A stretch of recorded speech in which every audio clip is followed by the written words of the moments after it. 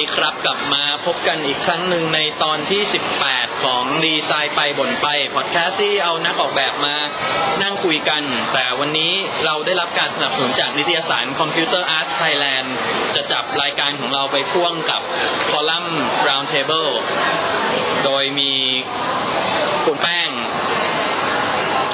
จะพูดชื่อจริงแล้วผมจำไม่ได้นัทจรัสเองมหาสกุลจากบรรณาธิการนิตยสาร Computer Arts มานั่งอยู่พร้อมกับเราด้วยนะครับแล้ววันนี้ก็มีนอกจากผมก็มีกราฟิกดีไซเนอร์อีก4ท่านซึ่ง3คนในนี้ก็เคยมานั่งคุย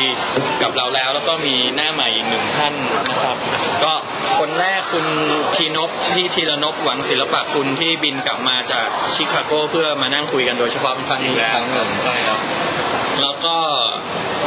พี่เคลวินวองที่เคยคุยกันมาแล้วหลายหนแล้วก็กลับมาแจมอีกครั้งหนึ่งแล้วก็คุณแป๊บโพลทิพย์เครือวณิชกิจจากฟาร์มกรุ๊ปอันนี้บ่อยสุดแล้วก็คุณน็อตดนัยพันธ์วัชรีวงศ์จากโรงแรมหินบูเวฟที่บ้านมีกิจการโรงแรมแต่ว่าเป็นอิลลัสเตรเตอร์แล้วก็เป็นกราฟิกดีไซเนอร์แล้วก็เป็นอาจารย์พิเศษที่ม.กรุงเทพและจุฬาม.กรุงเทพเทอมนี้ไม่ได้สอนม.กรุงเทพเทอมนี้ไม่ได้สอนเทอมนี้สอนจุฬาครับโอเคครับก็เป็นการรวมกลุ่มกันที่ออกจะแปลกๆนิดหน่อยแต่ว่าวันนี้เราจะมาคุยกันประเดิมเป็นคอนเทนต์ไทยครั้งแรกของคอลัมน์ Round Table ก็เลยอยากจะพูดเรื่องของกราฟิกไทยในมุมมองจากคนที่ไปทำงานอยู่ต่างประเทศว่าณเวลานี้ถ้าเรามองเทียบกันระหว่างกราฟิกที่เมืองนอกกับของประเทศไทยเนี่ยของไทยเราอยู่ตรงไหนและเราควรจะทำยังไงให้งานออกแบบกราฟิกของไทยเนี่ยไปสู่ระดับสากลนะเป็นคำพูดแบบเป็นทางการมากเลยเอาเริ่มจากใครดีเริ่มจากพี่เคลก่อนแล้วกันนะเพราะเป็นคนจุดประกายประเด็นนี้ขึ้นมาที่คือสนใจที่แบบให้พี่ธีรนพเป็นคนที่มองข้างนอกเป็นคนข้างนอกข้างในที่ผมเอาใส่อยู่ก็เลยอยากแบบโชว์เป็นรับ discussion ว่าแบบคือความ professional คือจริงๆไม่อยากเปรียบเทียบแค่อยากรู้ว่าแบบเราควรจะพัฒนายังไงมากกว่าเพื่อเราสามารถแบบ on a global scale ที่แบบมีประสิทธิภาพ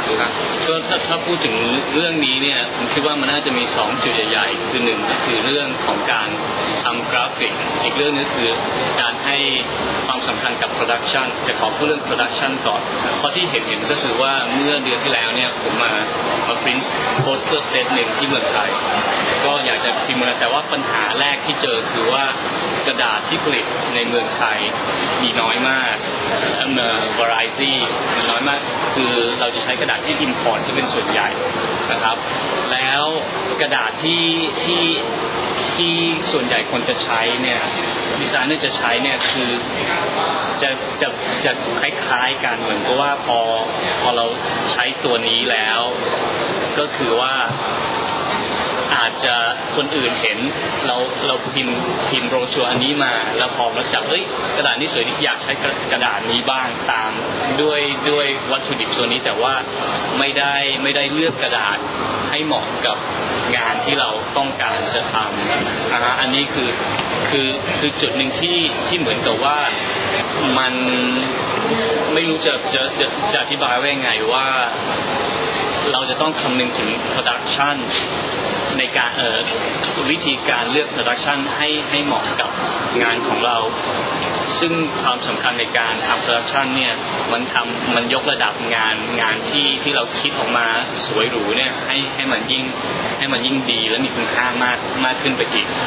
ก็อันนี้คือจุดหนึ่งว่าถ้าจะเห็นงานเมืองนอกเนี่ยเขา advance ทางด้าน printing และ selection ของ paper การพิมพ์นี่ไปถึงไหนเลยไม่รู้ว่ามีเลเซอร์ยิงที่เจาะกระดาษจนเหมือนเป็นสเกลเจอเป็นอะไรอย่างเงี้ยเลยพวกอย่างนี้ก็คือว่าเขาให้ความสำคัญกับ printing เนี่ยมากแล้วการที่เราจะไปถึงระดับนั้นเนี่ย เราจะต้องมีอะไรที่เราซัพพอร์ตตัวเองได้ก็คือว่าเราต้องมีกระดาษที่ดีมีโปรดักชันที่คำนึงถึงดีเทลเป็นไม่ฉาบฉวยเพราะเวลาคือเทียบงานพิมพ์ของที่พิมพ์ในเมืองไทยกับงานพิมพ์ใกล้ๆตัวอย่างแค่ที่ฮ่องกงอย่างเงี้ยมันก็ต่างกันเลยเรื่อง attention to detail เนี่ยครับก็อันนี้คืออันหนึ่งที่สำคัญมากที่อยากจะฝากเอาไว้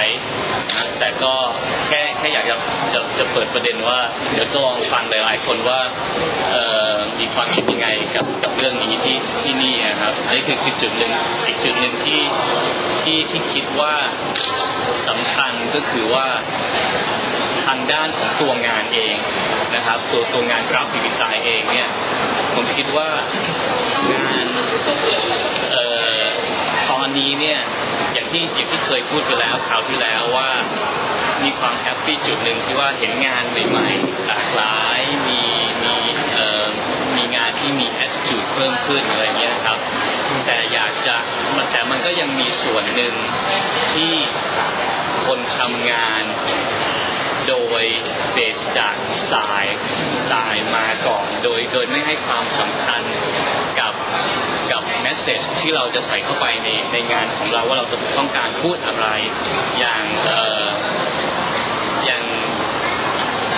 เด็กไม่รู้จะมีปัญหากับนักเรียนหรือเปล่าเวลานักเรียนพรีเซนต์งานอย่างเงี้ยเวลาเราถามว่าอันนี้มาจากอะไรชี้เนี่ยทำไมถึงใส่อันนี้อย่างนี้แล้วเขาจะตอบไม่ได้เขาไม่รู้อาจจะก็สวยดีหรืออะไรอย่างเงี้ยซึ่งผมว่ามันฉาบฉวยแล้วการที่เราเป็นคนที่ฉาบฉวยหรือว่าไม่ดีเทลออเรนเต็ดเนี่ยไม่มี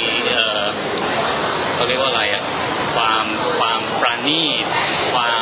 ามเป็นคราฟต์ในตัวเนี่ยมันจะทำให้งานเราเนี่ยออกมาก็ฉาบฉวยไปด้วยได้ทุกอย่างการที่เราใส่ดีเทลเนี่ยจะทำให้พุชงานของเราเนี่ยไปอีกระดับหนึ่งจะมีมิติมากขึ้นทำให้งานเนี่ยมันมีคุณค่าขึ้นการที่เรามีไอเดียที่ดีแล้วเราหาexecution ที่มันเหมาะที่มัน support ไอเดียของเราแล้วเรายังใส่คราฟต์ไปมีดีเทลเราให้ความสำคัญกับรายละเอียดเล็กๆน้อยๆอย่างเงี้ยงานของเราเนี่ยมันจะดูมีคุณค่ามากขึ้นอันนี้คืออันหนึ่งที่เราสามารถจะสร้างเขาเรียกว่ามาตรฐานสำหรับตัวเองเพื่อเวลาเราทำงานไปแล้วเนี่ยคนอื่นเห็นก็อาจจะพัฒนาเข้าไปมันก็กลายเป็นวงกว้างขึ้นก็อาจจะเป็นส่วนหนึ่งที่ช่วยยกระดับงานกราฟิกเนี่ยให้มันดูมีคุณค่าในตัวของมันเองมากขึ้นอันนี้ก็คิดว่าความคิดของผมจุดเล็กๆตรงนี้นะครับไม่รู้ว่าคนอื่นจะคิดยังไงเดี๋ยวผมถามคนที่เคยทำงานต่างประเทศบ้างคุณน็อตเคยทำอยู่แลนดอร์เมื่อตอนช่วงไหนเมื่อปี0506ครับก็แต่ของผมนี่อีกแบบนึงครับผมอยู่ทีมดีไซน์แล้วเขามีแผนกโปรดักชันอย่างเดียวเลยฮะคือรับผิดชอบโปรดักชันอย่างเดียวเลยเราก็เลยไม่ได้ไปยุ่งกับเรื่องโปรดักชันมากแต่ว่าคือผมเข้าใจว่าเขาคงแบ่งไว้เพราะถ้าไม่แบ่งเราก็คงหมดเวลาไปอีกเป็นวันๆเพื่อที่จะไปดูเรื่องโปรดักชันนะฮะก็เลยไม่ตอบมากไม่ได้ทีนี้ผมถามนิดนึงครับแล้ว process hand off ตรงไหนครับตรงไปส่งต่อไปที่แผนกโปรดักชันเมื่อไหร่เมื่อลูกค้า approve แล้วครับคือตอนทำแบรนดิ้งว่าเราไม่ได้มีหน้าที่ในการ specification อะไรเลยลูกเราเลือกเราดีไซน์ว่าใช้สีคือเหมือนทำแมนนวลเล็กๆสำหรับตัวเราเอง 5-6 หน้าแบบบางๆอันนึงครับแต่ว่าทางโปรดักชันเขาจะไปแยกเป็นแฟ้มใหญ่ๆขึ้นมาอันนึงเลยครับแล้วก็แบบว่าห้ามวางตัวหนังสือเข้ามาในนี้ระยะเท่านี้ของโลโก้อะไรอย่างเงี้ยพวกรายละเอียดเยอะๆครับแต่ว่าหลักๆที่แตกต่างไปจากปกติเนี่ยก็ทางครีเอทีฟทำแล้วก็จบลูกค้าปุ๊บก็ส่งให้ทางโปรดักชันที่อาจจะใกล้เคียงเหมือนใน พวกเอเจนซี่ว่าแบบอาร์ตไดคิดปุ๊บแล้วก็แบบมี specialized team มาสอนที่นี่เลยแต่น่าจะมีการคุยกันด้วยว่าเราเห็นว่าน่าจะใช้โซลูชันแบบนี้กระดาษประมาณอย่างนี้แต่เราอาจจะไม่ต้องมีความไม่ต้องดีเทลว่าต้องกระดาษยี่ห้อนี้ครับใครพิมพ์เท่านี้อะไรอย่างนี้ใช่ไหมบังเอิญว่าอันนี้มันไม่ถึงไอ้ตรงเลือกกระดาษเพราะว่าเราไปถึงแค่แบรนด์วิธีใช้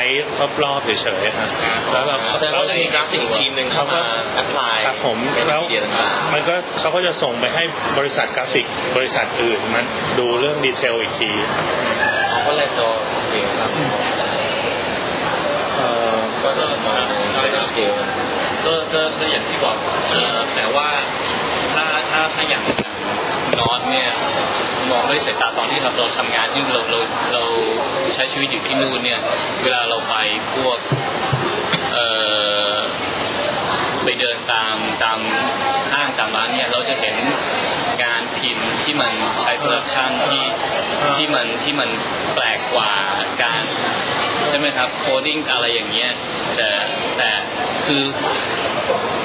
ไม่รู้ว่าเราอาจจะฝันว่าอยากให้เมืองไทยมีบ้างเนอะอยากให้แบบว่าผมเข้าใจว่าเครื่องมันแพงมากอะที่จะต้องอะไรอย่างเงี้ยแต่สำหรับผมนะจริงๆแล้วของบางอย่างเนี่ยที่มันไม่ได้แพงมากอะแต่ว่าเราต้องฉลาดในการใช้อะมันทำออกมาให้ดูดีได้ครับแต่ว่าอันนั้นมันคืออยู่ที่ความฉลาดและความใส่ใจ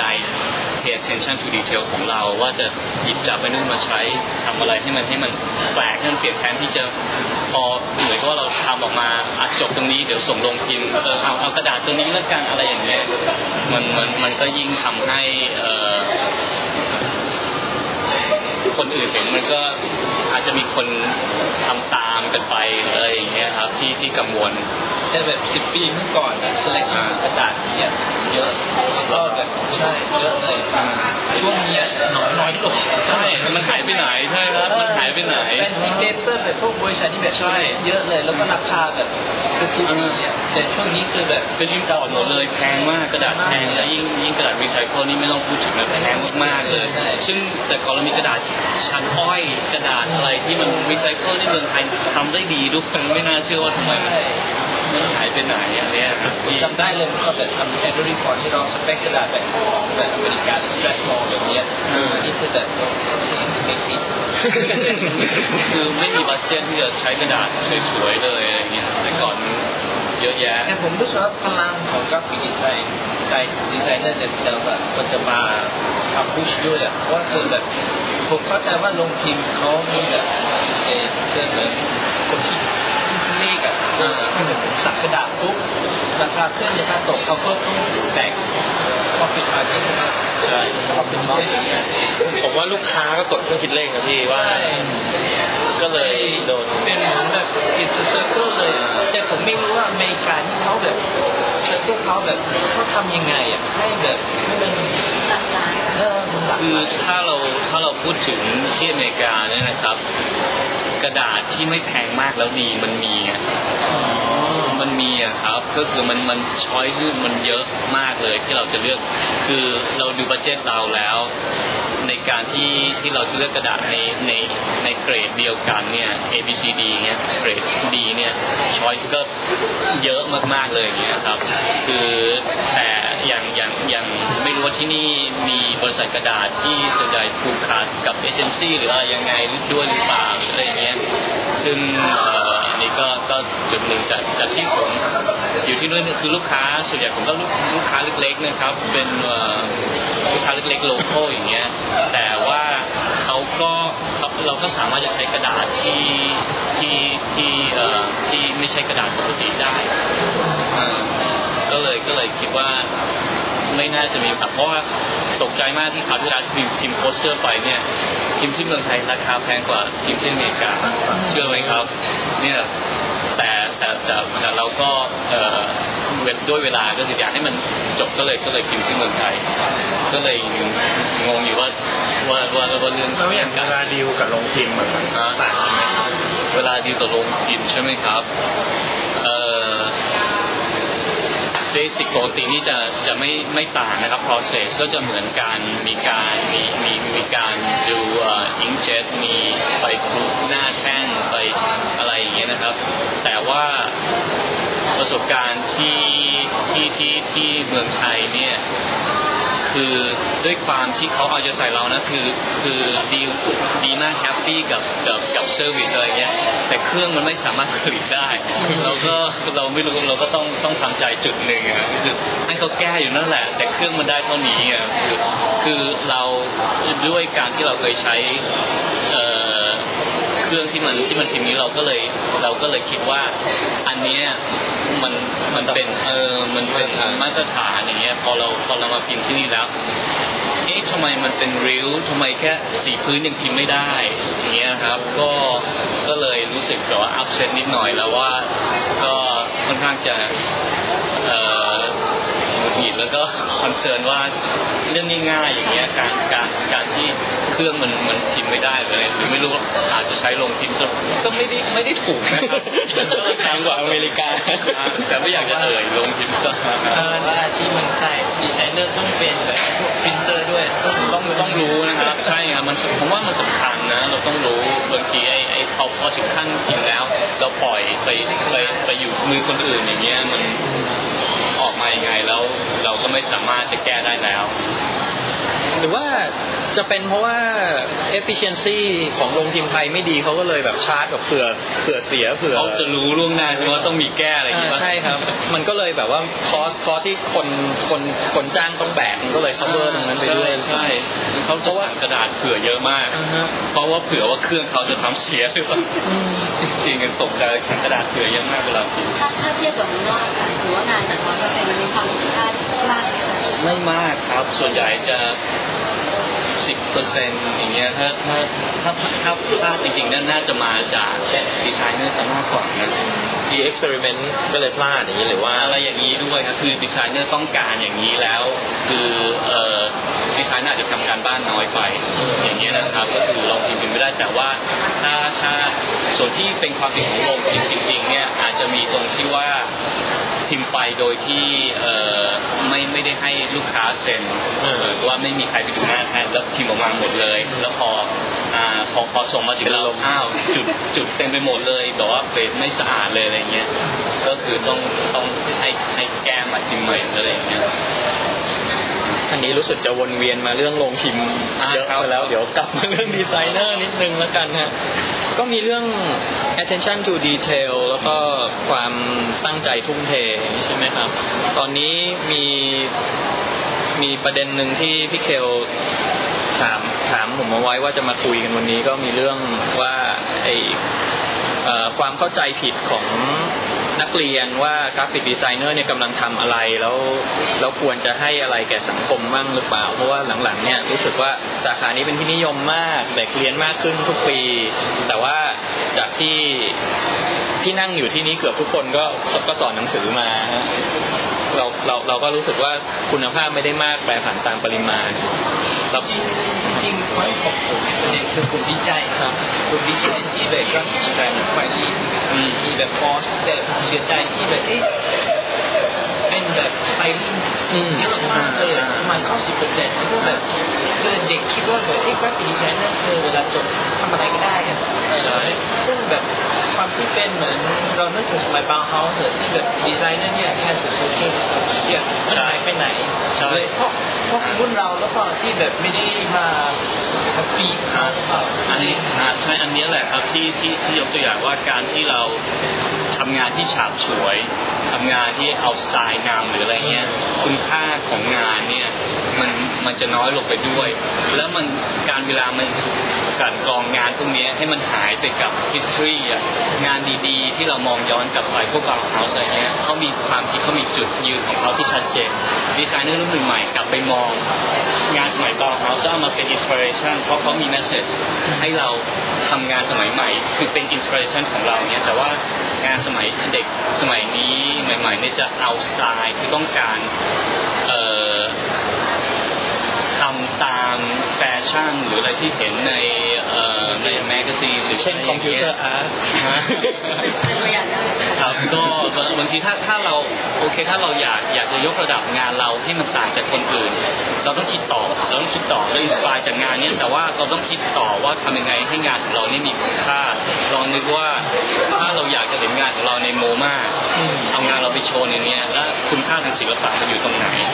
การที่เราอ้างอิงhistory of art มันก็อาจจะเป็นจุดหนึ่งที่ดึงทำให้งานเนี่ยมีเรื่องมีราวน่าสนใจ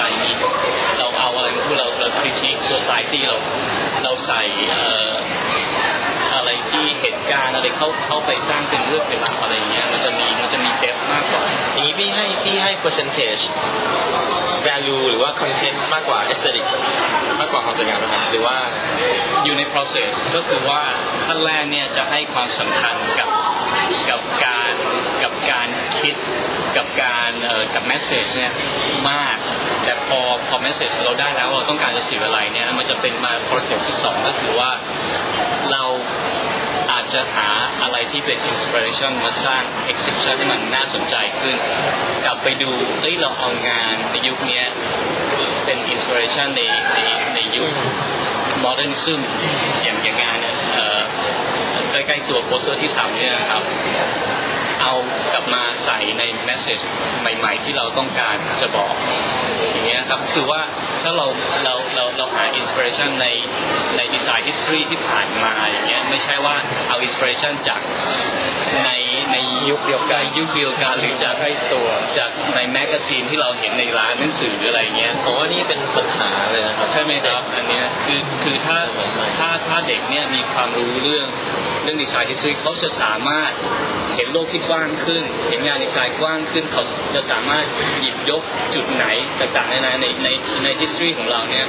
เอากลับมาใช้ได้ง่ายๆเลยครับแต่มีอย่างหนึ่งที่ผมรู้สึกว่าเด็กสมัยนี้คือเขามี Google ซึ่งเป็นข้อดีกับผู้เขียนคือเขาแค่แบบบอกว่าสมมติอาร์ตรวมขึ้นมาอาร์ตรวมเขาก็หยิบอันแรกเลยใช่ไหมท็อป10เลยนะเราพวกนี้คือเราต้องไปที่ห้องสมุดเปิดใช่ครับ start from page 1เลยแล้วก็เข้าใจละปุ๊บแล้วก็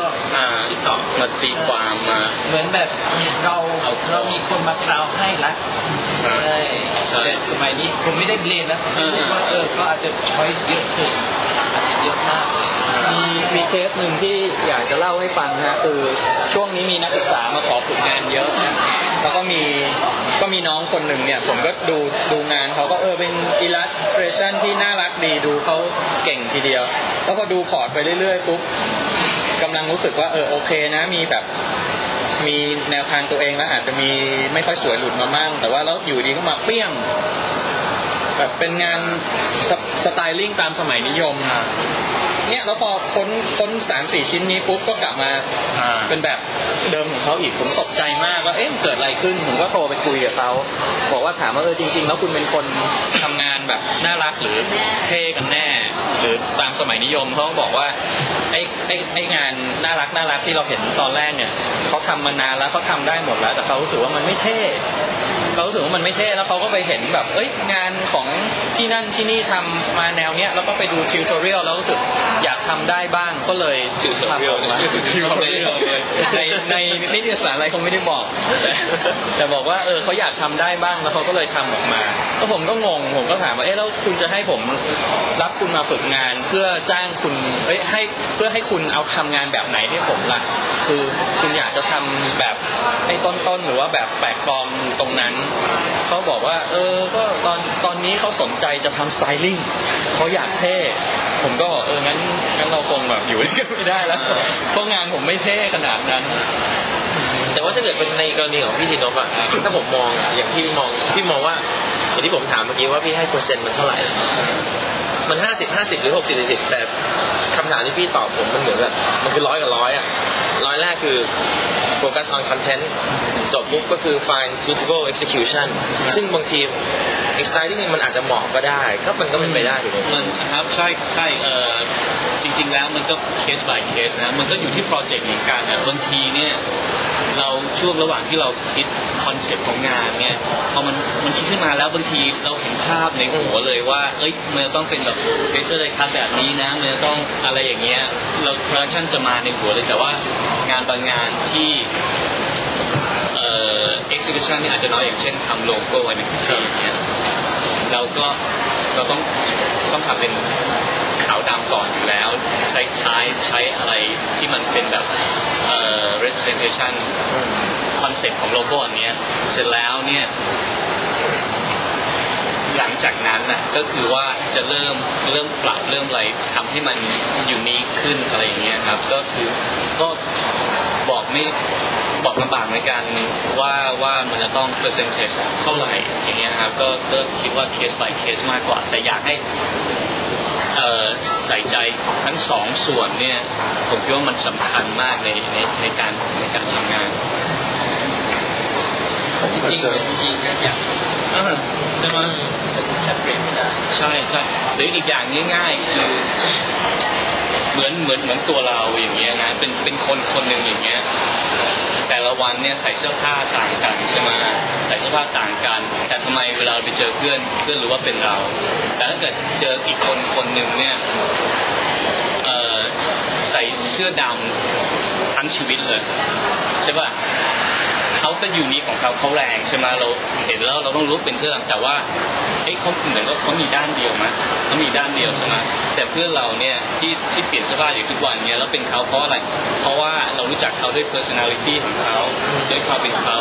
เราไม่ได้ไปจำเสื้อผ้าเขาใส่วันนี้ใส่สีอะไรใส่อะไรแต่คนชุดดำเนี่ยเราจำได้ตลอดเขาใส่เสื้อสีดำใช่ไหมแล้วเขาก็จะเป็นอย่างนี้มันจะข่มความตัวเขาเองที่อยู่ข้างในเราจะไม่รู้ว่าที่เขา emotional ขนาดเขาไม่ express อะไรออกมาอันนี้เข้าใจง่ายขึ้นมั้ยเรื่องเสื้อผ้าผมพอยังนึกออกว่าเหมือนกับว่าถ้าเปรียบเสื้อผ้าเป็นงานดีไซน์นะคนที่แต่งตัวหลายแบบแต่เรายังรู้ว่าเป็นเขาเนี่ยอาจจะเป็นเพราะว่าวิธีคิดยังเหมือนกันวิธีการแมทสีวิธีการทั้งหมดใช่ครับใช่อย่างเช่นผมก็ใส่เสื้อดอกไม่ซ้ำลายแต่ดอกตลอดใช่ไหมจะมี point of view ของแต่ละคนเนี่ยทุกคนจะมี point of view ของตัวเองอย่างเงี้ยผมก็วาดดูงานกราฟิกมันสนุกตรงที่ดูว่าเขาพูดอะไรเขาคิดอะไรอยู่มากกว่าดูว่าใช่มากกว่าดูเทคนิคอะไรไม่รู้ว่าผมสนุกกับว่าที่เขาตอนจะบอกอะไรเราวะอะไรเงี้ยอยากแชร์ที่เมื่อกี้ที่บอกว่าเด็กรุ่นใหม่ไม่ค่อยเอาสตอรี่มาพัฒนางานนะคะคือรู้สึกว่าตัวเองเคยเรียนแบบมหาวิทยาลัยมาแล้วมีความรู้สึกว่าคลาสเรียนที่เป็นเกี่ยวกับประวัติศาสตร์ศิลป์เนี่ยมันแยกกันระหว่างกราฟิกดีไซน์ทำให้ความรู้ที่เชื่อมกันเด็กไม่รู้ว่าพอเรียนแล้วเราจบวิชานี้เราจะได้เปลี่ยนอะไรก็ตามไม่รู้ว่าจะแตกต่างกับงานที่เราทำอยู่ไหนบ้างก็คือเรียนไปเพื่อให้รู้เท่านั้นเข้าใจว่าอย่างนั้นนะคะ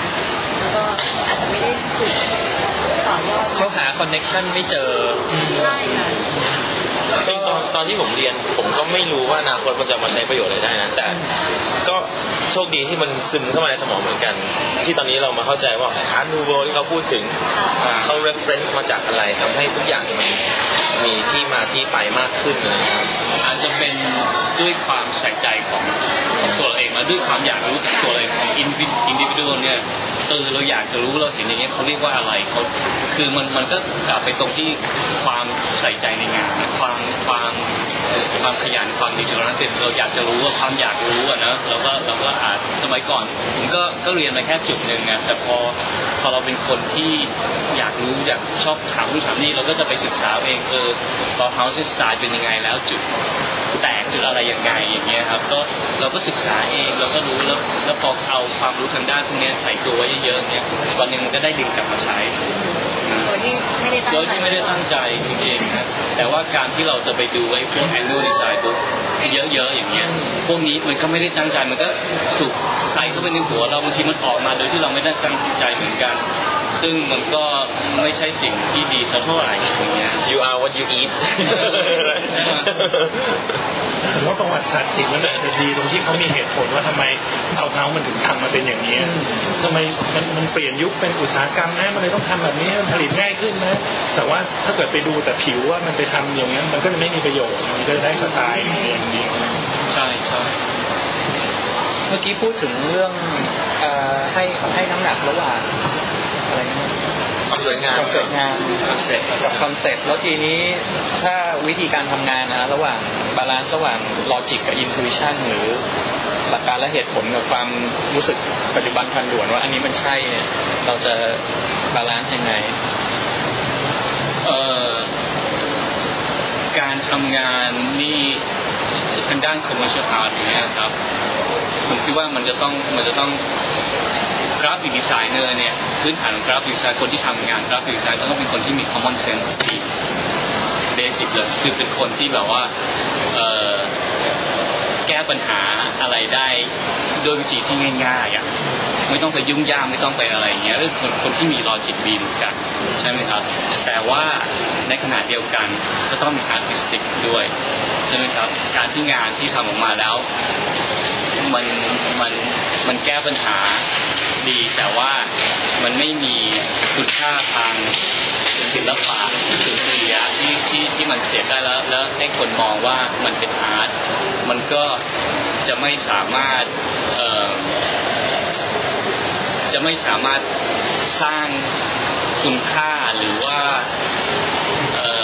สร้างงานที่แตกต่างที่มันเป็นinnovative design ขึ้นมาได้นะฮะก็เบสิกความเข้าใจโยนให้ใครโยนตอบหน่อยสิครับผมว่าเมื่อกี้เนี่ย intuition คือกับ logic กับ logicผมรู้สึกว่าแบบบางครั้งเหมือนเป็นในช่วง process อธิบายยากช่วง process ใช่ไหมบางคนมาถามว่าเขาคิดยังไงมัน case by case นะบอกตรงนี้มันยากเหมือนกันที่จะ pinpoint อะไรออกมายังไงแต่เราสามารถจะอธิบายว่างานของเราเนี่ยมันมีที่มาอย่างไงมีงานที่เราพูดเลยที่เรารู้สึกว่าใช่เลยคือเราต้องมีลิ้นชักเราเห็นอะไรที่อย่างเหมือนแบบพูดแบบก็เก็บไว้ก่อนในลิ้นชักเยอะๆสักวันนึงมันจะมาคือก็เป็นว่าอันนั้นน่ะเหมือนสมองเราจะแค่ลิงก์เนี่ยเห็นอันนี้แล้วก็รู้สึกว่าลิ้นชักที่อยู่ในนั้นน่ะจะเอามาใช้เป็น process ข้างในแล้วก็กลั่นออกมาเป็นก้อนที่เราเห็นในหัวเลยงานเนี้ย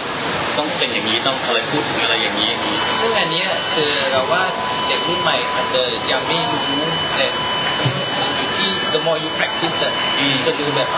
อันนี้มันจะ work อันนี้ไม่ work ใช่ต้องสร้างประสบการณ์ใช่ต้องสร้างประสบการณ์ในห้องเรียนนี่ผมมีปัญหาเยอะมากเลยเพราะว่าเด็กทุกคนแบบว่าคาดหวังว่าเดี๋ยวมันก็ปิ๊งออกมาเองอะไร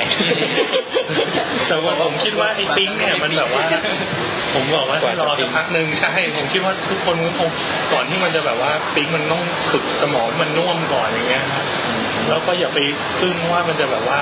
อย่าไปคิดว่ามันจะต้องปิ๊งมีน้อยนะที่มันปิ๊งออกมาปิ๊งนี่ปิ๊งแบบไม่ใช่อ่ะปิ๊งไม่ใช่เอาออกอันนี้บ่อยอย่าเชื่อการปิ๊งเสมอไปเคยมีนักศึกษาถามผมบอกว่าทำงานแบบมีโลจิกมีที่มาที่ไปทั้งหมดแล้วสุดท้ายมันจะสวยเปล่า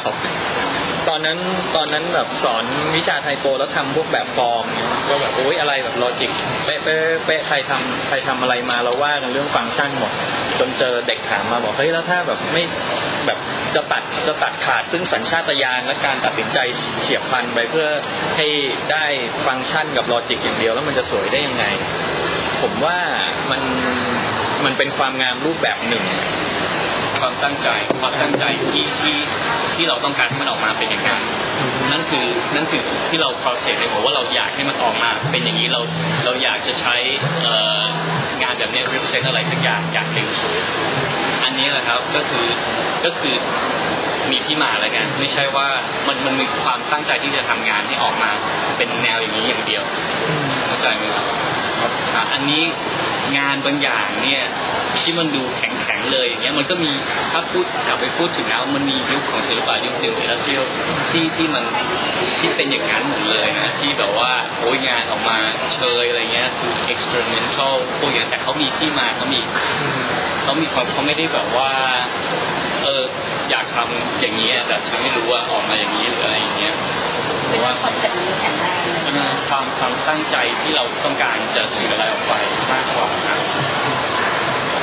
เพราะบางทีอาร์ติสติกเนี่ยคำนี้ไม่ได้หมายถึงว่า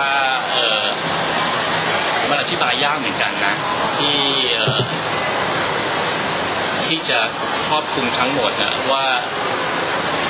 อันเนี้ยมันมีความเป็นศิลปะนี่คืออย่างงานที่เป็นอย่างเราดูงานศิลปะสมัยใหม่เนี่ยมันจะมีหลากหลายอย่างมากแต่บางอย่างเราดูแล้วเนี่ยไม่เห็นจะสวยเลยเอามาแบบว่าอยู่ในแกลเลอรี่นี้ได้ยังไงอะไรเงี้ยทำไมถึงว่าเรียกเป็นงานอาร์ตแล้วทำไมถึงโอ้อันนี้ดังมากเลยอะไรเงี้ยซึ่งถ้าเราไปดูความคิดที่มาหรืออะไรเงี้ยซึ่งบางอย่างเราอาจจะไม่รู้จริงๆว่าเขาศิลปินคนนี้เขาต้องการจะทำงานเพื่อจะไป reflect อะไรบางอย่างคือเขามีที่มาอะไรเงี้ย intention คือว่าอะไรอย่างเงี้ยใช่ต้องมีจุดที่เราต้องการจะบอก intention กับ process บางทีมันสำคัญกว่า end product จะพูดมันได้ไหมแต่ลูกค้าตัดสินจาก end product นะ อันนี้อีกเรื่องที่ต้องแยกพูด ว่าเราจะ educate ลูกค้าอย่างไรให้ดูงานที่มันมีคุณค่าทางด้านดีไซน์ให้ออกแต่บางครั้งยากในแง่คือแบบอายุด้วยหรือเปล่าคือสมมติผมไปหาสมมติเจ้าของคนหนึ่งที่แบบอายุประมาณ60 หรือ 50ที่แบบเป็นพันล้านหรืออะไรแบบแล้วก็เขาดูแลธุรกิจพันล้านผมเป็นแบบกราฟิกดีไซเนอร์แบบนี้แล้วก็ไปบอกว่าโอ้ no this is right this is wrong ประมาณนี้ how can you convince ประมาณนั้นคือผมที่อยากรู้แบบใช้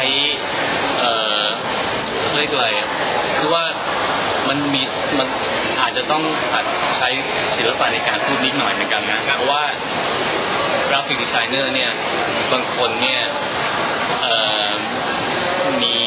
self confidence แล้วแบบว่าอาจจะโผล่ชนฝานิดนึงหรืออะไรคือศิลปะในการโน้มน้าวใจก็สำคัญเหมือนกันนะวิธีการพูดหรืออะไรเงี้ยอันนี้คือจุดหนึ่งแต่ว่าการที่เราไม่ได้ลองเลยเราไม่ได้พยายามเลยมันก็ไม่ดีใช่ไหมการที่เราเริ่มเล็กๆน้อยๆเนี่ยเราได้ลูกค้าใหม่ๆเข้ามาเนี่ยผมว่าปัญหาเดียวที่ส่วนใหญ่จะเจอก็คือว่าที่ลูกค้าเนี่ยตัดสินงานของเราโดยเบสจากตัวเขาเป็นหลักเพราะว่าเขาคิดว่าตัวเขาเนี่ยเป็น target โดยตรงอันนี้คือปัญหาที่สำคัญที่สุดเราต้อง convince ให้เขารู้ว่ายูธุรกิจ100,000 ล้านอย่างเงี้ยยูเป็นมิลลิเนียร์เนี่ยแต่ยูผลิตสินค้าตัวเนี้ยขายกับคนที่มีรายได้ระดับเนี้ยยูเนี่ยไม่ใช่ target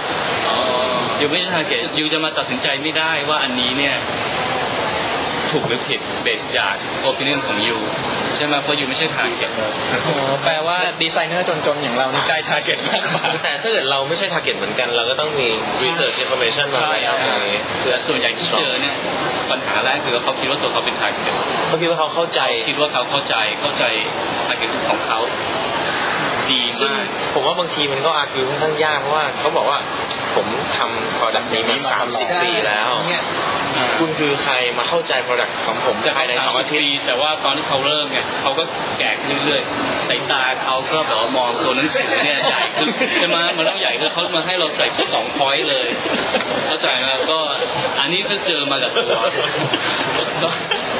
ลูกค้าคนหนึ่งก็อายุ60 กว่าอย่างเงี้ยแต่เขาทำ product สำหรับคนอายุ20อย่างเงี้ยพอเห็นเราใส่ตัวหนังสืออะไรเขาจะขอแบบว่า15 point เลยโอ้โหก็พี่รู้สึกไหมแบบพวกเราควรจะแบบอย่างน้อยแบบเรียนรู้บางสิ่งบางอย่างเกี่ยวกับธุรกิจบ้างผมว่าควรจะใช่ต้องมีความรู้ทางด้านนี้อย่างที่ต้องให้คุณเนี่ยโดยตรงเลยนะเพราะว่าจะดีมากเลยถ้ากราฟิกดีไซเนอร์เนี่ยรู้เรื่องการอย่างน้อยการพรีเซนต์งานต้องแบบว่าเรียกว่า art of presentation อะไรอย่างเงี้ยสักหน่อยแล้วก็ดูเรื่องเบสิก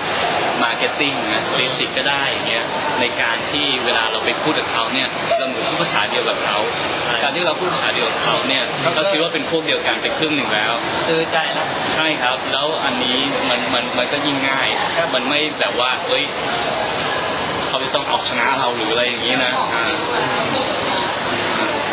ทีนี้อย่างตอนคุณอยู่บริษัทใหญ่โตแล้วทำแบรนดิ้งนี่รู้สึกคำพูดตัวเองมีน้ำหนักมากกว่าตอนออกมาทำเองอันนั้นเยอะครับคือแบบว่าเพราะอย่างแรกคือผมอยู่ในทีมเนี่ยฮะเราก็จะคุยกันด้วยภาษาเดียวกันแล้วเราก็มี client service ไปช่วยแปลภาษาเราเป็นทุกทีแต่ว่าเมื่อกี้สนใจเรื่องพรีเซนต์ตรงที่ตอนสมัยทำงานเนี่ยครับพอได้โจทย์มาปุ๊บเขาก็คิดแล้วว่าจะพรีเซนต์ยังไง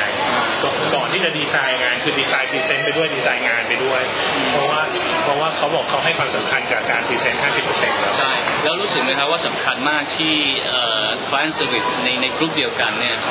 มีความคิดหรือว่ามองภาพเดียวกับดีไซเนอร์เหมือนกับว่าทำตัวว่าเราเป็นพวกเดียวกันนะเราไม่ใช่ว่าเราเป็นมองงานอยู่ในฐานะลูกค้านะไม่ใช่มาแบ่งแยกกันเราเป็นทีมเดียวกันอะไรเงี้ยอันนี้สำคัญอีกส่วนหนึ่งสำหรับคนที่ทำงานบริษัทที่ใหญ่ขึ้น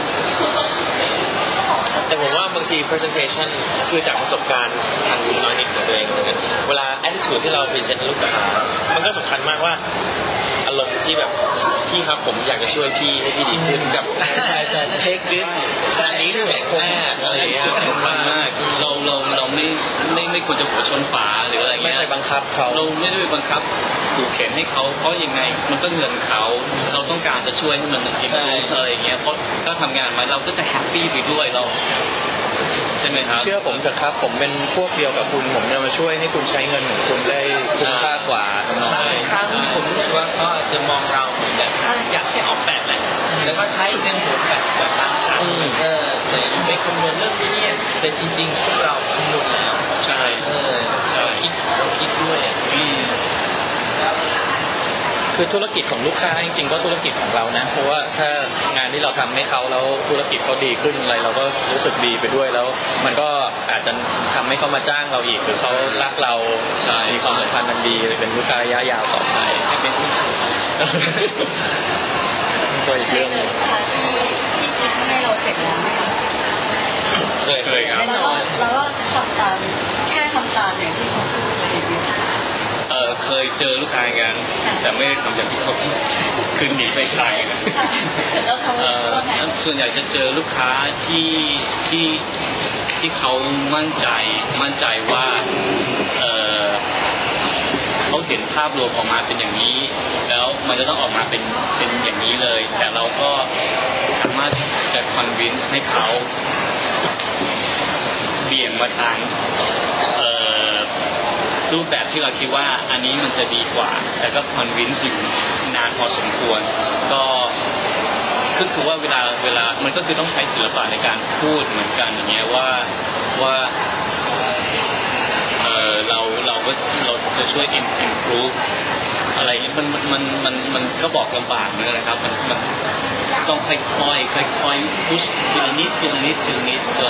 จนเขาเห็นว่าหรือว่าต้องโชว์รีเสิร์ชโชว์อะไรมากๆแบบว่าพยายามหลอกล่อทุกอย่างนะครับจนเขาก็โอเคเริ่มไว้ใจเราอย่างที่บอกถ้าเราพูดภาษาเดียวกับเขาเราดูเหมือนเป็นพวกเดียวเขาเป็นเพื่อนเขาเราจะมาช่วยเขาอย่างเงี้ยเขาก็จะรู้สึกวางใจแล้วก็ไม่รู้สึกว่าจะต้องมาคอยคุมตลอดเลยอย่างนี้ฮะความไว้ใจสำคัญมากกว่าแล้วก็ ก็มีลูกค้าบางส่วนที่มาแล้วแบบว่าเอาสเก็ตมาให้เลยมีนะมีสเก็ตแบบโลโก้เนี่ยอยากได้อย่างนี้เลยเราก็บอกว่าproduction artist ที่hourly rate ถูกๆเนี่ยมันก็มีเยอะนะทำไมไม่ไปทางนั้นเลยล่ะก็ไม่ให้คนดราฟเลยสิใช่ไหมใช่ป่ะพี่เนี่ยเราก็แนะนำใช่ไหมครับจะไปจ้าง production artist เพราะเราเป็นดีไซเนอร์นะยูดีไซน์เราไม่มีงานทำแล้วอ่ะมันไม่ใช่ขั้นตอนของเราแล้วแล้วพี่เคยเจอลูกค้าที่ฉลาดไหมครับฉลาดเลยใช่ไหมครับคือเก่งมากผมทำงานใหม่ๆก็ต้องยอมรับว่าเราก็ยังไม่ได้เก่งหรือเชี่ยวชาญบางครั้งลูกค้าที่คือไม่ได้ถึงว่ามาแล้วให้ใบสั่งเราว่าต้องทำอย่างนี้แต่ว่ามาแล้วมีไอเดียแล้วอ่ะแล้วบางทีฟังแล้วแบบว่ะคือรู้สึกว่าลูกค้าคนนี้ฉลาดกว่าเราใช่ครับใช่ผมว่าโอเค I'm learning something from you นะใช่ครับอันนี้จะมีเลยแล้วเราจะทำให้งานเราง่ายมากคือเขาแต่ว่าไม่ใช่ว่าฉลาดแล้วเขามี artistic view ด้วยแล้วเขาจะมองภาพเดียวกับเราแล้วเราจะยิ่งทำงานง่ายขึ้นเขาจะเข้าใจภาษาของเราด้วยอย่างเงี้ยจะเจออย่างนั้นจะเจอเยอะแต่ที่ฉลาดเรื่อง marketing เดียวก็มีครับแต่ว่าถ้าเกิดเขาไม่มีความรู้ทางด้านดีไซน์แต่ว่าเขาโอเพนนะจะยิ่งperfectเลยยิ่งperfectเลยคือเขาฉลาดด้านเอาข้อมูลรอ material ให้เราแล้วใช่แล้วเขาไว้ใจเราที่มาสตีฟจ็อบส์ประมาณนั้นมีคนเดียว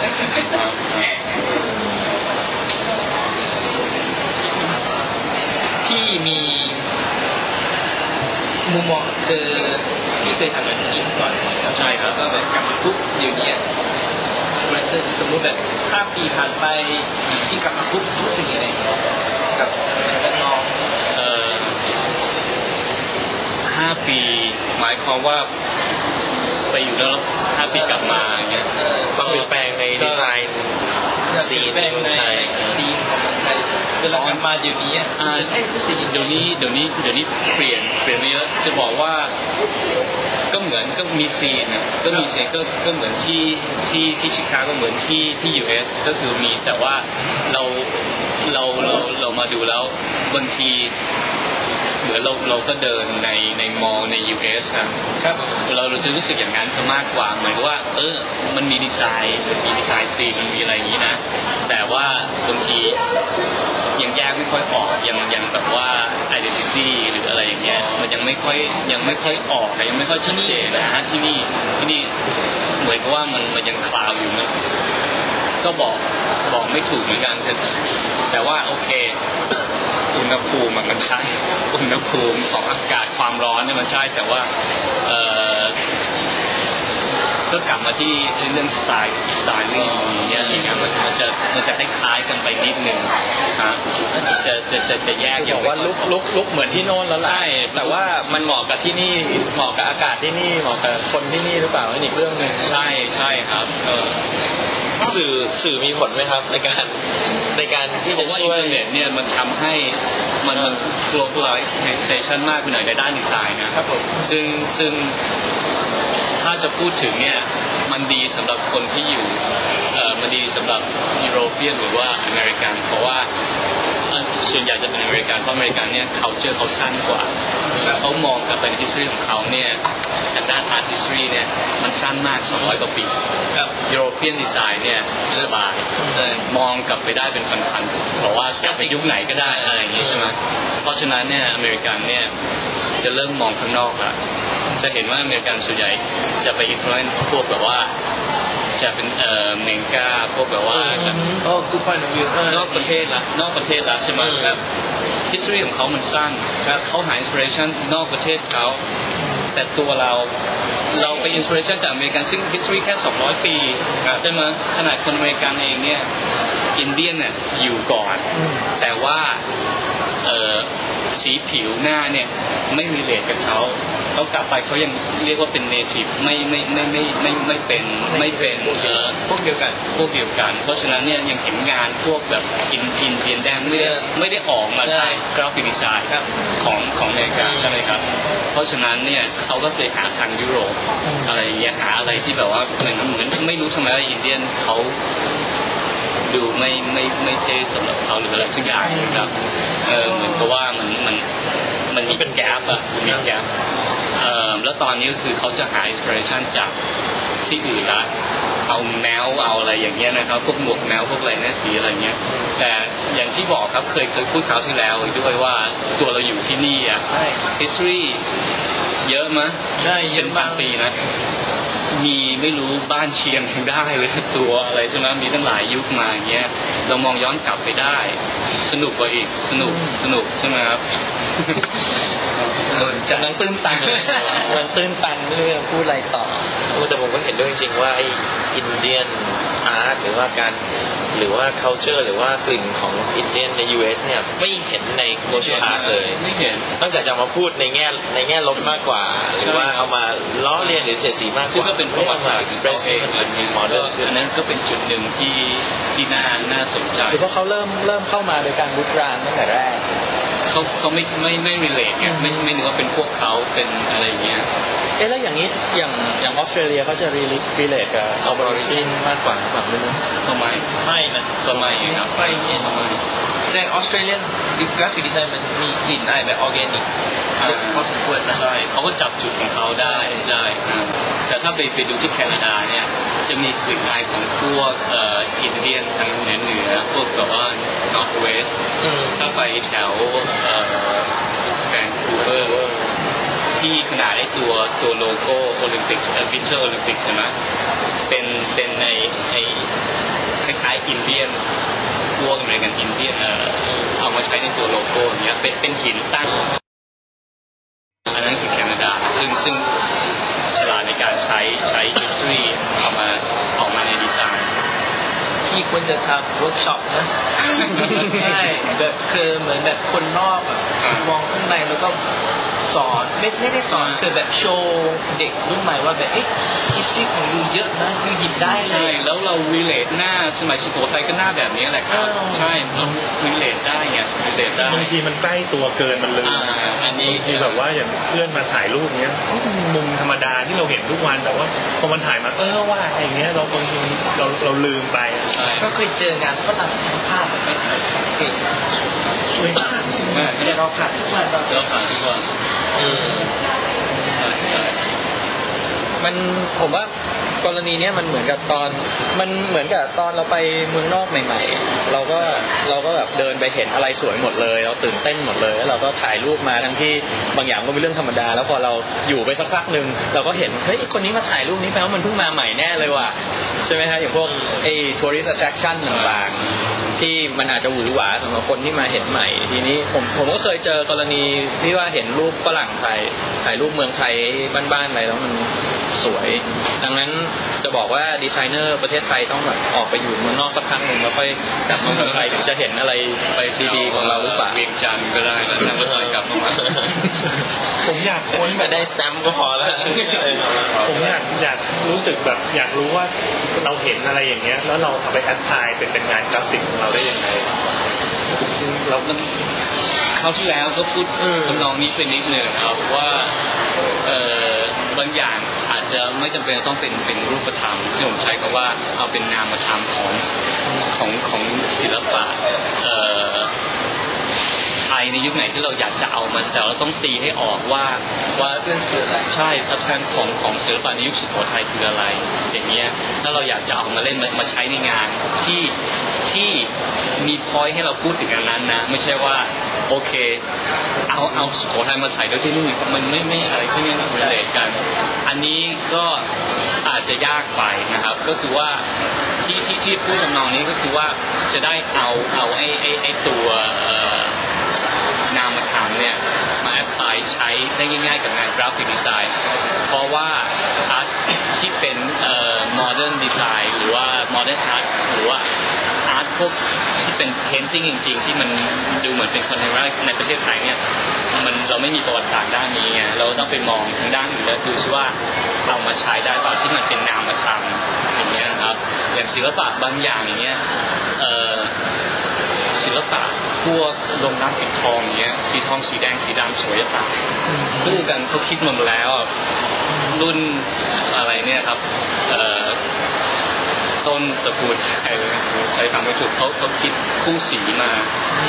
ที่มันเวิร์กแล้วมันสวยงามอยู่ด้วยกันเนี่ยครับยังมีอันนี้ผมอยากจะทำอยู่เลยก็คือไอเขาเรียกว่าอะไรฝักมุกอะที่เป็นเปลือกหอยอะที่เป็นเปลือกหอยนะครับแล้วบนลงรักสีดำเนี่ยก็คือไอตัวมาร์เพลอะไรเนี่ย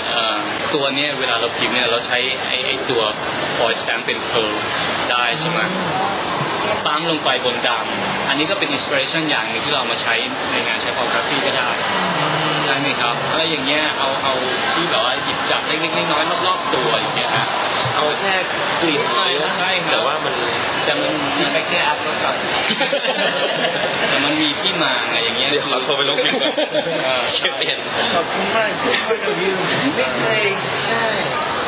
ผมว่ามันเป็นเหมือนกับว่าเป็นวิชาของแต่ละคนแล้วว่าจะพลิกมันยังไงเอามาใช้ในเราต้องระดับไหนเราต้องหัดตีลังกาเราหัดมองในสายตาของคนอื่นลองคิดว่าวันนี้เราขอจะมองในสายตาของวีสักวันซิวีเป็นยังไงอะไรอย่างนี้ใช่ไหมก็จะได้เห็นมุมมองแปลกๆเนี้ยอย่าพยายามจะทำตัวเหมือนอยากจะเรียนรู้อะไรใหม่ๆตลอดเวลาผมว่านะเราต้องหามุมมองแปลกๆมามองตลอดเวลาจะได้อะไรของเราเพราะว่าแบบแทบจะ100 ทั้ง 100ของนักศึกษาถ้าเกิดให้บอกว่าสร้างโลโก้ของที่อินสไปร์มาจากสุโขทัยGoogle สุโขทัยเทมเพิลปุ๊บเห็นเทมเพิลจั่วเป็นอย่างนี้แหลมผ่านมาเนกาทีฟอยู่ในโอนี่ก็เป็นเนกาทีฟรูปจั่วคือ100 ทั้ง 100ก็จะเป็นอย่างนั้นเขาแค่ไม่มีวิธีสละสลวยเพียงพอที่จะเอากลิ่นมันมาใช้ก็พอหรือว่าให้มัน subtle enough อะไรอย่างเงี้ยครับใช่ก็ถ้าเกิดเขาจะเรียนรู้เข้าไปลึกๆอย่างเงี้ยมันต้องมีความใส่ใจที่อยากจะเรียนรู้นะสุโขทัยก็เป็นยุคที่สงบอะไรเงี้ยศิลปะมันถึงจุดพีคทุกอย่างก็สวยไม่มีสงครามไม่มีอะไรใช่ไหมทุกอย่างมันอ่อนช้อยสวยงามอะไรอย่างเงี้ยความอุดมสมบูรณ์อย่างเงี้ยเรามาใส่สุโขทัยก็เป็นเรเนซองส์ปลายสุโขทัยตรงนี้เป็นเรเนซองส์อะไรเงี้ยทุกอย่างลวดลายวิจิตรบรรจงอ่อนช้อยสวยอะไรอย่างเงี้ยเอามาใช้ได้โอ้โหผมรู้สึกผิดมากเลยที่ตอนอยู่มหาลัยนี่วิชาศิลปะไทยไม่ค่อยตั้งใจเรียนประวัติศาสตร์ศิลปะไทยนักศึกษาที่ฟังอยู่นี่จงกลับตัวสมัยนะครับถ้าเกิดอันนี้เป็นเหตุผลหรือเป็น rationale ที่เราไปขายลูกค้าว่าทำไมถึงมีลายนี้เนี่ยผมว่าลูกค้ายังไงก็ซื้อนะว่าแบบมันก็มีที่มันไม่ใช่แค่ว่ามันสวยครับใช่ครับก็คือเราต้องหาคำตอบให้กับทุกสิ่งที่เราใส่เข้าไปในงานของเราแล้วมันจะทำให้งานเราดูมีเดฟเวลาเราไปพรีเซนต์ลูกค้าใช่มันไม่ใช่ฉาบสวยว่ามันสวยดีครับมันเป็นเทคนิคใหม่อยากลองอยากไปใช้งานมันไม่มีเดฟจุดจบแต่ละพอยแล้วจะต่อนี่ยากเหมือนกันประสบการณ์อันหนึ่งจากที่เคยเรียนคือ Computer Arts Thailand ใช่ไหมคะก็จะปรับส่วนหนึ่งจาก Computer Arts เราก็จะเลือกคอลัมน์ที่โอเคน่าสนใจแหละเอาส่วนหนึ่งเราไปทำเองแต่ว่าหลายๆครั้งนะคะสมมติว่ามีคอลัมน์อย่างวิธีเคาน์เตอร์คือจากโจทย์จนถึงขั้นตอนสุดท้ายว่าเป็นยังไงโอเคแต่ภาพที่เราเห็นสุดท้ายค่ะมันอาจจะเป็นเต็มด้วยสไตล์หรือว่าอะไรก็ตามนะคะเป็นเวกเตอร์เป็นอะไรก็ตามแต่ว่าในรายละเอียดมันขนาดนั้นเขาจะสามารถอธิบายได้ว่าเขาเอาอิเลเมนต์ต่างๆมาจากการเก็บเกี่ยวในแต่ละวันแล้วมีพื้นฐานความคิดยังไงเช่นสิ่งที่คุณทำงานในอเมริกาก็ได้คุณมาจากตุ๊กตารัสเซียที่ของสำคัญแล้วก็มาทำเป็นแพทเทิร์นซึ่งก็กลายเป็นกึ่งกราฟฟิตี้อะค่ะทำนองนั้นคือมันมีเรื่องราวอย่างนี้ถ้ากับทีสิทธิ์เด็กไทยอะไรอย่างเงี้ยค่ะก็อาจจะทำเพื่อตอบโจทย์อย่างเดียวที่ไม่มีเรื่องแบบว่ายังไง แม่ก็รู้สึกว่าจริงๆแล้วพอดูมันมีว่าเขาก็จะรู้สึกมันมีแต่สไตล์อยู่ถ้าเราลองไปถามเขาก็จะตอบได้ทุกคำถามก็คือเวลาเด็กสมัยใหม่เวลาดูงานแล้วเคยบอกว่าถ้าเราจะซื้อหนังสืออย่าไปซื้อพวกไอ้ดีไซน์แอนนวลแต่ว่าให้ซื้อหนังสือที่เป็น case study มาเรียนรู้ process ในการที่การของเขาเป็นขั้นตอนนี้มากกว่าเราจะได้อะไรมากกว่าที่จะไปซื้อไอ้ annual design คือมันก็เอางานมารวมกันเท่านั้นเองว่าใครทำจบแค่นี้แต่ case study ตอนคลิกดูเนี่ยมันไม่ค่อยสวยมันน่าเบื่อใช่ไหมมันจะไม่ค่อยสวยผมมีเร็วๆนี้เองแบบน้องในออฟฟิศผมเขาแบบคุยตรงเชลฟ์หนังสือแล้วเขาก็ถามผมว่าพี่วีเล่มนี้ซื้อมาได้ไงบอกเอ้าทำไมเหรอบอกมันดูไม่หวือหวาไม่มีอะไรเลยนะผมบอกว่าเฮ้ยแต่มันน่าอ่านมากเลยนะน้องนี้มีส่วนหรือเปล่าว่าแบบ history of graphic design ในบ้านเราก็อย่างยังสเตทใช่อย่างอเมริกาอย่างยุโรปนี่คือแบบ history มันยาวนานแล้วก็เขามีแบบมาสเตอร์ที่แบบถ้าเด็กเราเห็นเราชอบแล้วก็เวลาเราโตพร้อมเขาดิเซน society ที่แบบกำลังพัฒนาด้วยเลยอย่างเกมนี้อาจจะเริ่มมีหอศิลป์เริ่มเห็นใช่ไหมเริ่มมี movement ก็เลยเราควรจะค่อยๆแต่ใช่ครับถูกต้องเลยเพราะว่า history ทางด้านดีไซน์ของเรามันสั้นมากแต่ว่าการที่เราจะมองไปข้างหน้าเนี่ยเราต้องมองด้วยว่าแต่ทิศทางดีไซน์กราฟิกดีไซน์ที่เราอยากจะให้เป็นเนี่ยมันก็น่าจะแยกให้ออกว่าเราเริ่มจากตรงนี้แล้วมันมีความเป็นไม่อยากใช้คำว่าความเป็นไทยหรืออะไรเงี้ยครับแต่ว่ามันมี identity อ่ะความเป็นตัวของเราความเป็นตัวของเราอย่างเงี้ยก็คือว่าการที่มันมีเราจะเป็นตัวของเราเองได้เราก็ต้องมองย้อนกลับไปในตัวลึกๆของเรามองกลับไปในอดีตของเรามองอะไรเงี้ยหยิบตรงนี้มาใช้มาอะไรเงี้ยเราไม่มีประวัติศาสตร์ทางด้านกราฟิกดีไซน์แต่เรามีประวัติศาสตร์ทางด้านอื่นนี่แล้วมันก็อย่างที่บอกว่าเอาความเป็นนามธรรมของทางด้านอื่นกิจกรรมจริงมันก็ถึงกราฟิกเหมือนกันนะถ้าดูดีเนี่ยใช้พอกราฟิกที่เขียนในตามในเป็นสวยเป็นกรอนในจิตรกรรมอะไรพวกนี้นะก็มีนะครับแล้วอย่างโลโก้ต่างๆนานาของราชการต่างๆนานาที่เป็นตัวเลื้อยมาผสมกับตัวอักษร3ตัวนี้คืองานกราฟิกดีไซน์เหมือนกันอาจจะมองคล้ายๆอย่างเงี้ย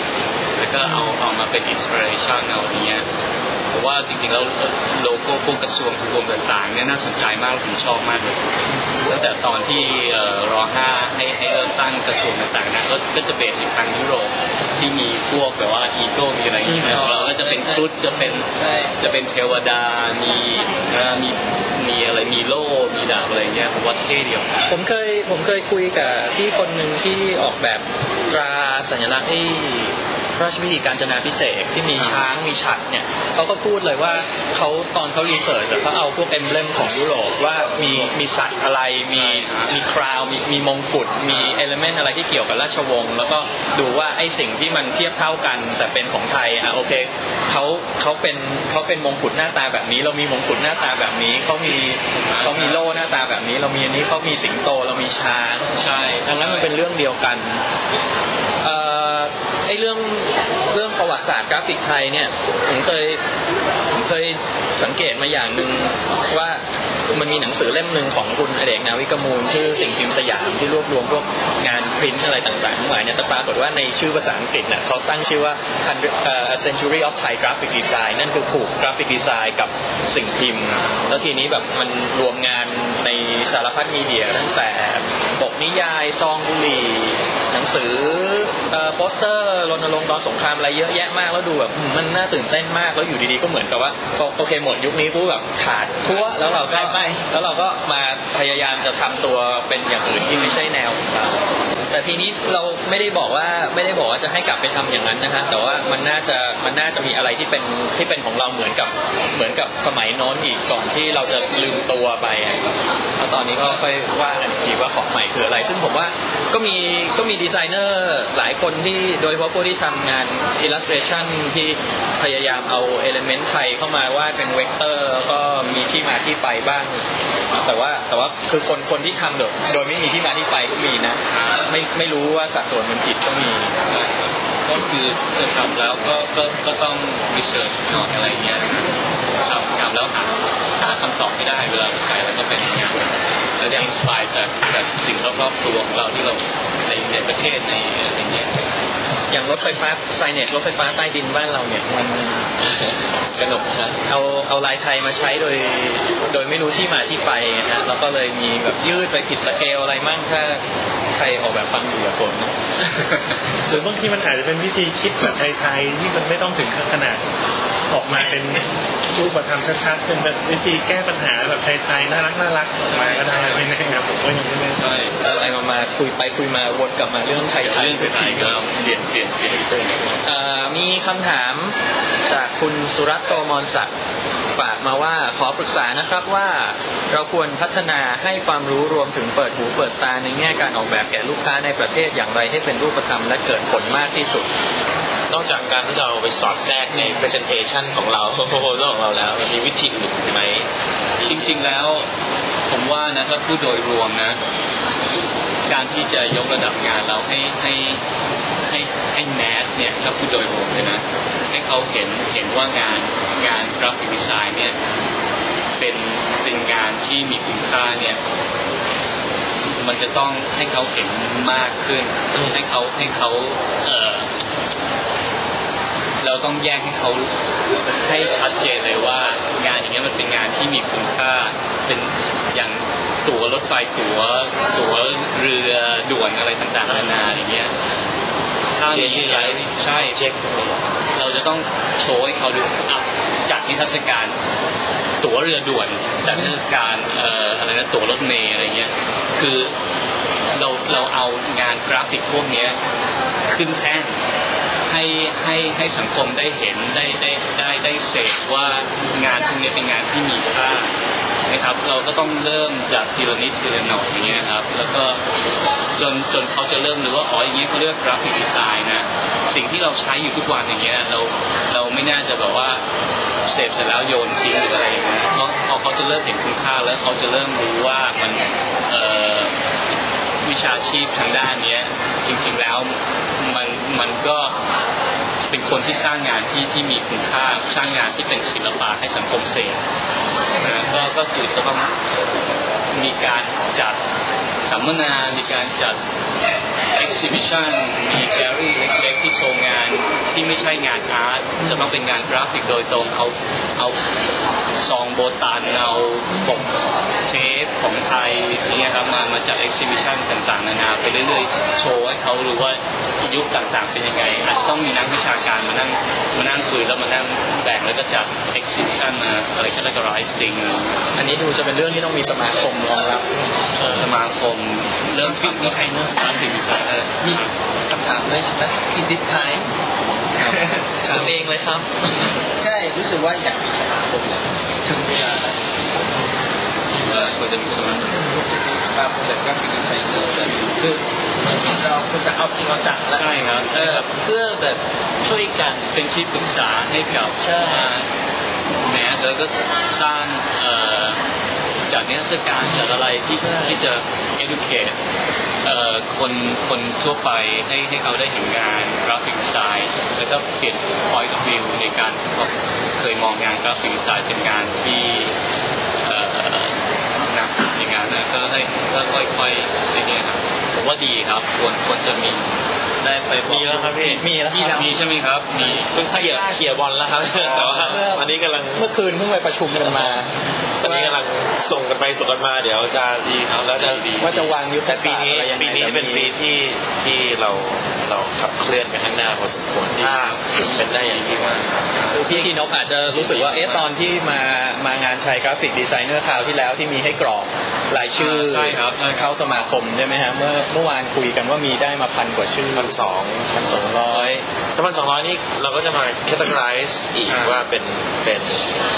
สมทบนี่คือคนที่ไม่ได้เรียนจบนี้โดยตรงอะไรเงี้ยเขาจะมา categorize แล้วก็เริ่ม archive แล้วเจอชื่อผมไหมครับหย่อนไปด้วยน่าจะมีครับผมยังไม่ได้ดูใน database คือผมก็หย่อนครับผมก็หย่อนทุกคนก็หย่อนคือแบบแต่ตอนนี้ก็มีรุ่นพี่ๆที่เขาก็ initiate แล้วก็กำลัง active กันอยู่เป็นคน drive ผมคิดว่ามันก็น่าจะทำให้ลูกค้าเนี่ยเริ่มเห็นคุณค่าแล้วก็เริ่มยอมรับเริ่มรู้ว่า this is standard นี่คือ standard ถ้าเกิดมีสมาคมขึ้นมาเขาจะรู้เลยว่าถ้าสมาคม accept ว่าโลโก้นี้ดีเขาจะเข้าใจแล้วว่านี่คือ standard โลโก้ที่ดีผมคิดว่าตอนนี้มันจะเริ่มเกลี่ยดีไซเนอร์ที่เราชอบว่ากันว่าตัดนำบัตรตัดติ๊กเกอร์พวกนี้พิมพ์นำบัตรพวกนี้ผมว่ามันจะเริ่ม separate ช่วงนี้แล้วเราจาก standard ที่สมาคมจะมาให้โปรติดตามตอนต่อไปครับจะรอติดตามอยู่แล้วพูดถึงเรื่องของเล็กๆใกล้ตัวนะฮะคือมีเคสหนึ่งตอนที่ผมสอนไทโปเนี่ยผมจะบอกว่าให้นักศึกษาไปเอาของตัวเล็กๆกับพวกตัวหนังสือเล็กๆเช่นอะไรก็ตามที่รอบตัวที่เป็น small print แบบตามเลเบลของเครื่องดื่มของตัวรถเมล์อะไรก็ตามแล้วก็ให้เขาเอามาวางเรียงกันจากของจากเล็กไปใหญ่แล้วก็ถ่ายรูปแบบครอปเข้าไปแล้วมา blow up บนโปรเจคเตอร์ใหญ่มากว่าเฮ้ยจริงๆไอ้พวกตัวเล็กๆกระจุ๋มกระจิ๋มที่เรามองแล้วไม่เห็นว่ามันคืออะไรเนี่ยพอเอามา blow up แล้วเปล่าว่าโห spacing ไม่สวย kerning แย่ตัวหนังสือแบบเลือกฟอนต์นี้มาได้ยังไงแล้วมันเลยอ่านไม่ออกเนี่ยผมว่ามันก็เป็นเรื่องคล้ายๆกันว่าบางอย่างที่เราไม่รู้ว่ากราฟิกดีไซน์มันมีผลต่อชีวิตประจำวันเราในของเล็กๆรอบตัวมันน่าจะถูกจับมาพูดถึงทางใดทางหนึ่งกราฟิกดีไซน์ที่ดีมันทำให้เกิดอะไรขึ้นมันทำให้เกิดอะไรขึ้นจุดจบของโลกของมนุษยชาติแต่ว่าผมว่าอย่างน้อยอาจจะทำให้ผมเดินทางได้ผิดทางมีผมเยอะครับถ้ากินยาผิดก็ตายได้ผมว่าถ้าไม่อ่านฉลากหรือว่าขับรถผิดก็เกิดอุบัติเหตุได้อันนี้นานเท่าไหร่แล้วครับเนี่ย1:16ค่ะ1:16นี่รวมที่ตอนแบบเกิดใช่ด้วยแล้วยาวพอคำถามที่ว่ากราฟิกดีไซน์ที่จรรยาบรรณหรืออะไรอย่างนี้มีเหมือนได้ยินว่าเลยยังไม่พูดถึงอย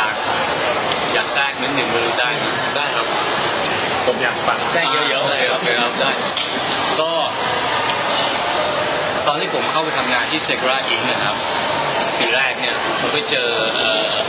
ซีเนียร์ดีไซเนอร์คนหนึ่งที่เขาทำงานอยู่ก่อนนะครับชื่อว่าจิมมาร์คัสเป็นไทป์ดีไซเนอร์นะครับจิมมี่เขาบอกกับคาร์ลอสบอกกับเจ้าของบริษัทว่า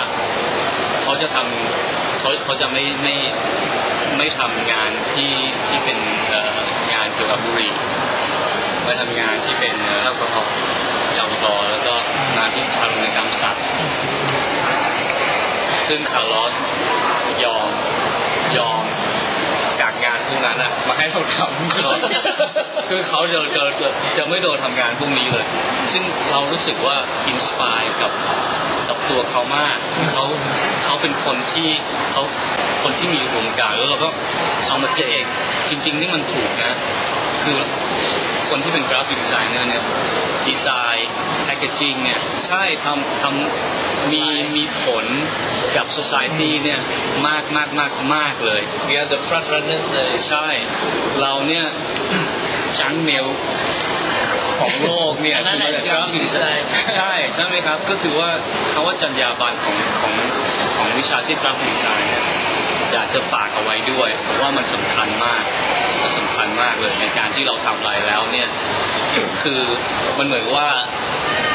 เราได้บัดเจ็ตคนเอาพอดัมให้เราทำแต่ว่าเราก็ควรจะมีจรรยาบรรณว่าอะไรที่เราใส่เข้าไปเนี่ยมันมีผลต่อ society เยอะมากเลยนะครับก็ฝากเอาไว้ด้วยไม่อยากจะมาพิมพ์พอยว่าอะไรหรืออะไร รู้สึกนิวตันเกรเซอร์ไม่มีเขียนในเว็บ10 ข้อว่าไม่ทำอย่างนี้อะไรว่ารัฐคือไม่พูดเหมือนกับโฆษณาทำแพ็กเกจขนมที่ทำให้ดูแล้วกินแล้วสุขภาพดีก็มีเพราะว่าผมก็ไล่ไปเรื่อยๆจนถึงแบบอาวุธสงครามใช่ผมก็อยากจะพูดเพราะว่าคนที่ดีลกับพวก consumer product เนี่ยโดยตรงเลยแหละว่าการที่กราฟิกดีไซน์มาช่วยให้แพ็กเกจมัน misrepresent product เนี่ยเยอะมากแต่ก็นะครับฝากไว้เท่านี้แล้วกันคือบางทีเราก็อยู่กับโจทย์ของลูกค้าอยู่กับบรีฟของลูกค้าอยู่กับแต่หน้าจอกับสมุดสเก็ตเราไม่ได้ถอยออกมาแล้วมองภาพรวมว่างานที่มันจะออกไปเนี่ยเอฟเฟกต์เกิดอะไรขึ้นกับคนรอบข้างบ้างมีใครอยากฝากอะไรไหมครับอยากฝากที่นกกลับมาทำเวิร์กช็อปจริงๆก็เราสามารถไปสปอร์ตอะไรก็บอกเพราะผมรู้สึกว่าคือมีอย่างนึงที่ผมรู้สึกว่า point of view ที่ดีมากเนี่ยคือเรื่องความเป็นไทยเพราะว่าคืออาทิตย์ที่แล้วเพิ่งไปถามพวกนักศึกษาว่าจริงๆความเป็นไทยคืออะไรก็เหมือนเด็กรู้แต่เอาไปใช้ยังไงคือบางครั้งแบบเหมือนเรารู้ว่าต้มยำคือต้มยำแหละแต่คุณจะไปใช้ต่อยังไงแบบนี้คือบางครั้งอาจจะต้องมีคนที่อยู่ข้างนอกแค่มาสกิดนิดหน่อยเนี่ยก็เลยแบบก็เลยนี่ครับสนใจมากอยากสัญญาไว้ได้ก็เรคคอร์ดไว้แล้วนะกดลบยังไงเดี๋ยวคอมพิวเตอร์อาร์จะเป็นเจ้าภาพได้เดี๋ยวพี่ทีนกกลับมาเมืองไทยอีกเมื่อไหร่ต้องคุยกันให้ได้ทุกครั้งนะครับได้เลยครับยินดีมากๆครับที่มาถ่ายทอดประสบการณ์ให้น้องฟังครับโอเคครับงั้นก็คงจบกันนี้นะครับขอบคุณทุกคนมากครับขอบคุณวิทยาศาสตร์คอมพิวเตอร์อาร์ตขอบคุณพี่ทีนกพี่เควินคุณแป๊บคุณน็อตขอบคุณครับ